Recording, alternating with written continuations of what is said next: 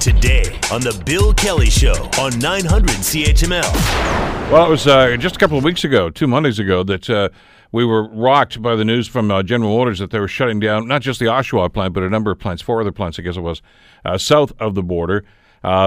President Trump reacted to that, as he does to everything. But a great deal of consternation, obviously, because of the economic impact that it's going to have, not just in those particular communities, but in the greater auto industry. And you got to wonder what's going to happen. What are going to happen to those plants? Are they going to retool them? There's so many questions. So this weekend, along comes Elon Musk, and apparently he has, in an interview, expressed interest in those soon-to-be abandoned GM plants to start building Teslas.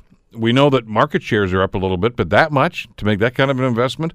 Joining us to talk about this is Marvin Ryder, business professor at the DeGroote School of Business at McMaster University here in Hamilton. Morning, Marvin. How are you doing today? I'm fine, thank you, Bill.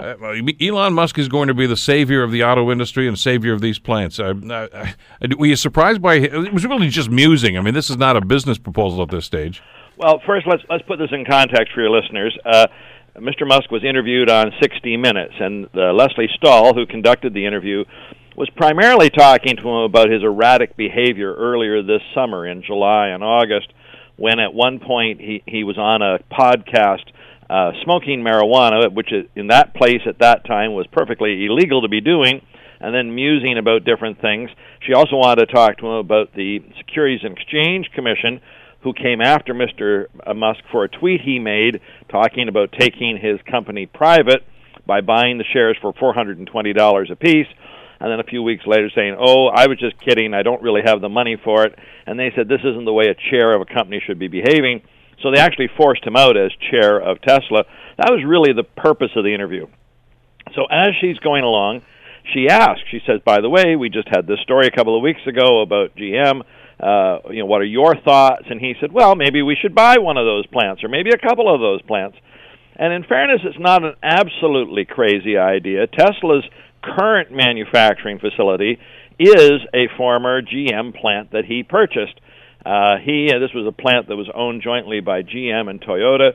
They walked away from it in California, so he picked it up for, I think it was $43 million is what he paid for it back in 2011. He's done well enough at that plant that they actually have a second assembly line today housed in a tent nearby. Quite an amazing tent, but nonetheless a temporary structure. And so it does seem that if they are to meet all of these orders they're getting for Teslas, they really need some more bricks and mortar operations. Therefore, it's not a crazy idea. And also, if he could buy it for something on that order, 43, 50, even $100 million, it would be a lot cheaper than Tesla building it from scratch. Having said that, though, this isn't like he'd spent any great amount of time deeply thinking about it, doing things like this. He was just off-the-cuff remarks, and I think we in Canada, again, we're often so desperate for good news, we'll misinterpret those off-the-cuff remarks. Mr. Musk is famous for musing about a lot of things, many of which he never follows through. Well, yeah, we'll get into that in a second. But, I mean, I understand what you're saying about the market shares, and it's not as if Tesla's going to skyrocket to the top. But, for instance, I know somebody who wanted to purchase one, Marvin, and they were told, now this is just anecdotal information, this is about an 8 or 9 month wait for delivery on these things. So, I mean, they're taking their time building them, and I know that they're very proud of the product that they're putting out there. But they're not into the mass production unit like the other ones are just yet, and you got to wonder what that's going to do to their market share. Right. Well, the key word there was just yet. Mr. Musk, for instance, last year at one point said we're trying to ramp up to 300,000 cars a year. That would be more than the GM plant in Oshawa was making. GM in its most recent year likely to be 100,000 Impalas, so 300,000 certainly would be economical for them to buy the facility. Mr. Musk's problem is he's not a production-oriented guy. He's an ideas guy. And so when he comes out and says, well, 300,000, then we all rush out to buy one of these things, and then we face this 9-month wait time because what he wants to deliver versus what he can deliver are two quite different things. I had felt for some time that if they could get a more of a car person in there, let Mr. Musk be the technology guy tinkering away in the workshop or in the lab, and get someone in there who can actually then translate the ideas into reality, they'd be well served. as it is now, nothing has changed, Bill. Your friend is absolutely right. There's still an 8 to 9 month waiting list, not necessarily because the orders are so high, but because they're just so terribly slow at making cars. I think for this to be truly economical, they've got to ramp up production, get them out the door much faster. So, to do that, obviously, you have to look at these sorts of facilities. But my understanding, and of course we don't even know all the details on this, is that when GM finally does shut the door on these plants, and anybody were to purchase them, all they're going to get is the four walls. I mean, they're going to strip those places, aren't they? Yeah, I would think to the greatest extent possible. The equipment inside, which is reconfigurable, reprogrammable, I would think GM is going to take a look at reallocating it among their existing facilities. This is a bit like, if you remember here in Hamilton, when the Lakeport brewing operation was sold to Labatt, we all went, oh, good, Labatt's going to move in there and make beer, and instead Labatt came in, stripped out most of the manufacturing equipment, put it at other places, and then left an absolutely empty shell here and didn't make any beer. It took a third party to come in, but they had to start from ground one. Same thing would happen with Mr. Musk. I'm pretty sure there might be a few things. Obviously they've got four walls, they've got a parking lot, they have the potential to put in equipment, and even that, the building lease is configured correctly for that kind of thing. But in terms of him getting an operational assembly line or even a quasi-operational assembly line, I doubt that would be what GM would leave him. Well, you talked about retooling, and then again, let's go down that hypothetical road for just a couple of seconds. And even if it's not the Oshawa plant, any one of these other GM plants that are scheduled to be shut down, I mean, this is a different technology. Can they use some of this stuff? Can they adapt this? I mean, to build a Tesla is a little bit different than building, well, I was going to say the Impala. Yeah, so you're not wrong, but the whole idea about this today's assembly lines is that they are to be flexible manufacturing, meaning that the computers and the robots can be reprogrammed to do other things. They don't have to put a spark plug in an engine. They can put some other device into the engine or build another part of the car altogether.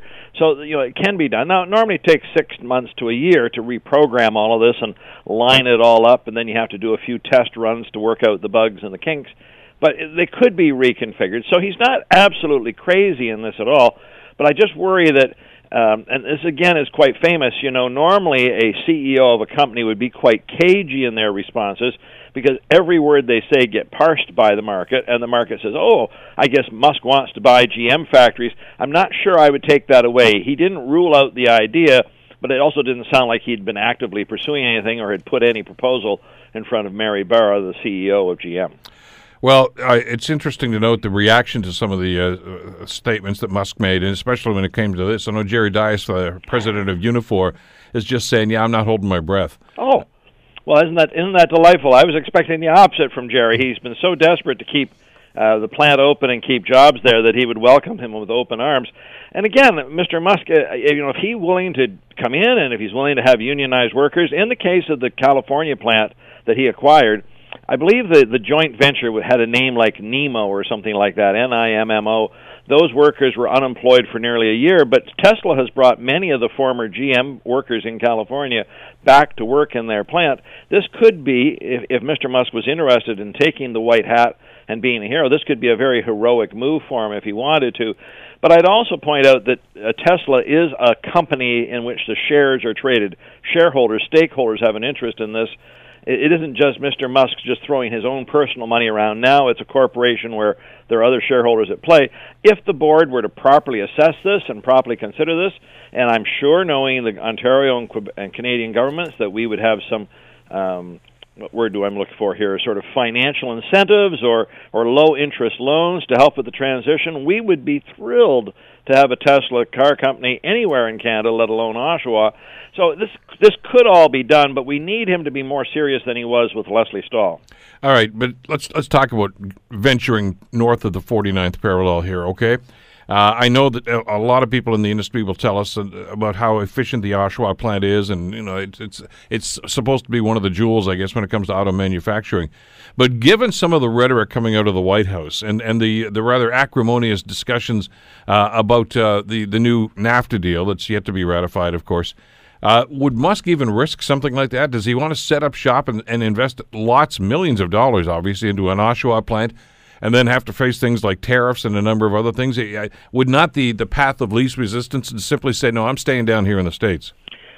Well, so correct, absolutely correct. Everything you just said there is correct. With one little thing, though, is that Mr. Musk and Mr. Trump don't get along. This is often the case with some billionaires, that how you make your money and how I make my money is quite different. So I think there is an opportunity to at least suggest to him, as we did with Mr. Bezos, and I think I'll take him at his word. Mr. Bezos, who was considering where to put Amazon's HQ2, did take a serious look at Toronto.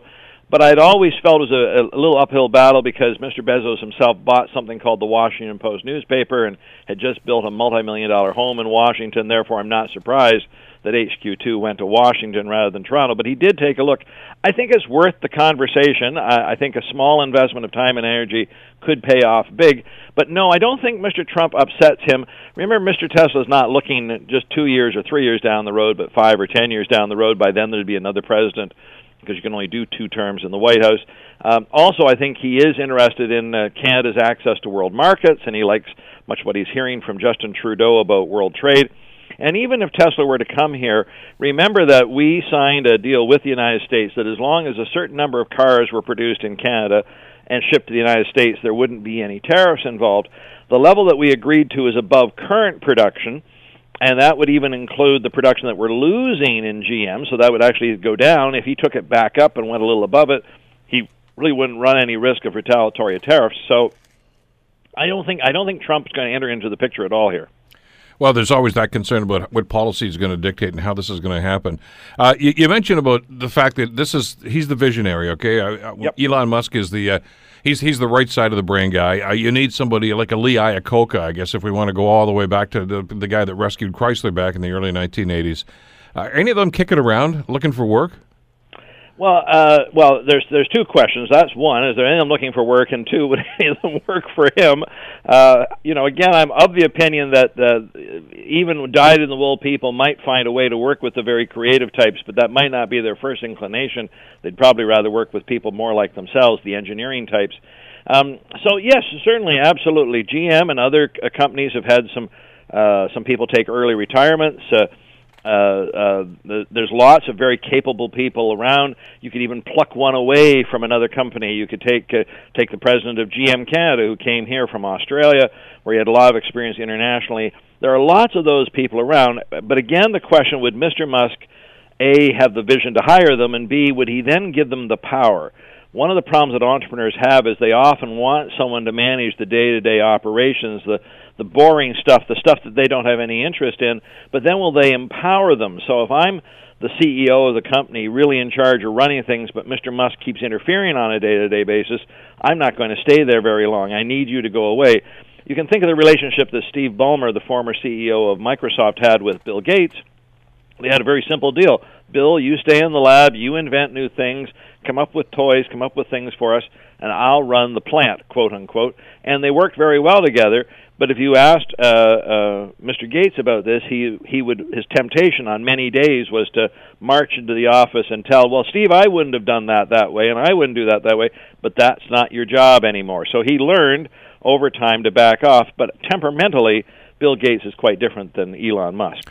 So at this stage, based on the comments that he made during the 60 Minutes interview, I mean, this is an interesting story, and right. it's kind of nice to muse about it a little while, but obviously he doesn't seem to be serious about it, and this may be a one-day story. We don't know about that, which might, by the way, I would think explain some of Jerry Dias's remarks when he said he doesn't put a whole lot of weight into what Musk was saying. Dias is still of the opinion, and he's on the record again yesterday as saying the only solution to Oshawa is General Motors ramping a production up there again at some point, hopefully in the near future. Is he just whistling Dixie here? Because I mean, most people think that that's just not going to happen. Yeah. So I will say GM has been, shall I say, clever in their communications on this, Bill.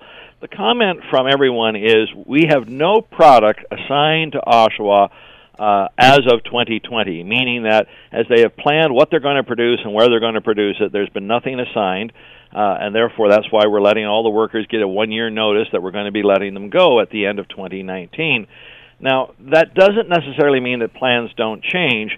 They've said that part of this is to allow them to think about self-driving vehicles and electric vehicles, but they don't have any of that product to make in 2020. conceivably, it's not absolutely crazy. Over the next 12 months, GM's plans could evolve some more, and they would say, okay, yeah, now we do have a product that we want to introduce to the market, but we're not going to build it until 2021 or maybe 2022. And so rather than just take all the pieces of the GM factory in Oshawa and put them away in storage or throw them away or whatever, we're just going to mothball the plant for a year or two and then retool. And by the way, if you can find a way to bridge yourself till then, we'll be glad to welcome you back and have jobs for you at that time. That is a possibility. And if GM had simply said we're trying to save money and bank it, and we don't have any other things, but instead they've said we're trying to save money so that we can build these new kinds of cars, we just don't have them designed yet. It's not an absolutely crazy assumption that they might reopen at some point, but how long? And if you're a worker, waiting 4 months is one thing, waiting 4 years for GM is something quite different.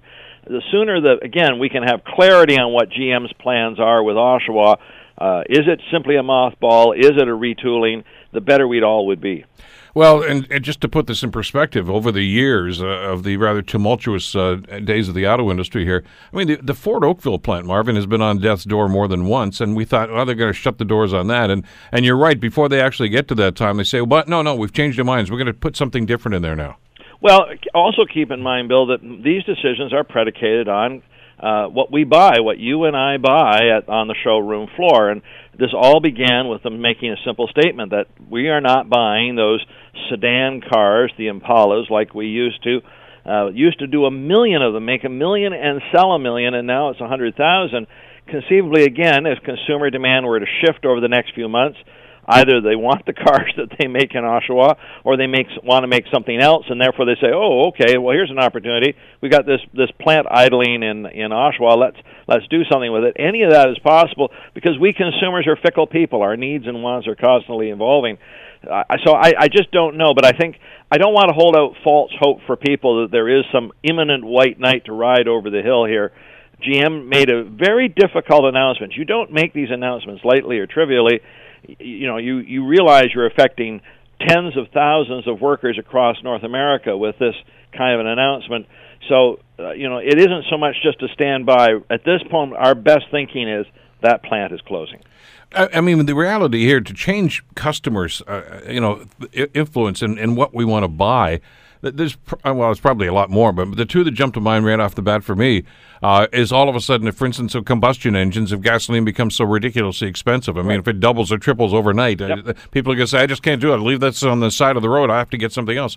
Or some new product comes out, and that comes back to the car companies. They develop something that catches our fancy and said, hey, I got to get me one of those. Yeah, we've talked before about the electric vehicles today being only 1% of the market, and that's primarily for two main reasons: the time it takes to charge them and the amount you can drive on a single charge. If those numbers were to suddenly change, if there was some magical breakthrough, it is possible to see things turn on a dime. My example of that, of course, is when CDs were introduced to replace vinyl albums. It was really just an 18-month transition from the old technology to the new technology. It was absolutely incredible how fast that happened. Something like that is possible, either because the consumers, as you say, the price of gas goes up, or the company comes out with something magical, but we just don't see anything on the horizon. So other than that Hail Mary last-minute pass, I think people have to get used to the idea that, unfortunately for Oshawa, that plant is closing and there's just nothing imminent that's going to go into that space. Well, and there really hasn't been too many examples, have there, of a new vehicle, a new product that just, the K car, to go back to the Iacocca example. Front-wheel drive, which was part of the K car idea, front-wheel drive. The Magic Wagons, that sort of half van, half car kind of an idea, they took hold quite quickly. Today, it's the crossover vehicles that are half SUV, half car. There's certainly demand for some of those, but we don't see anything that would come that would automatically say to GM, I've got to build that in Oshawa.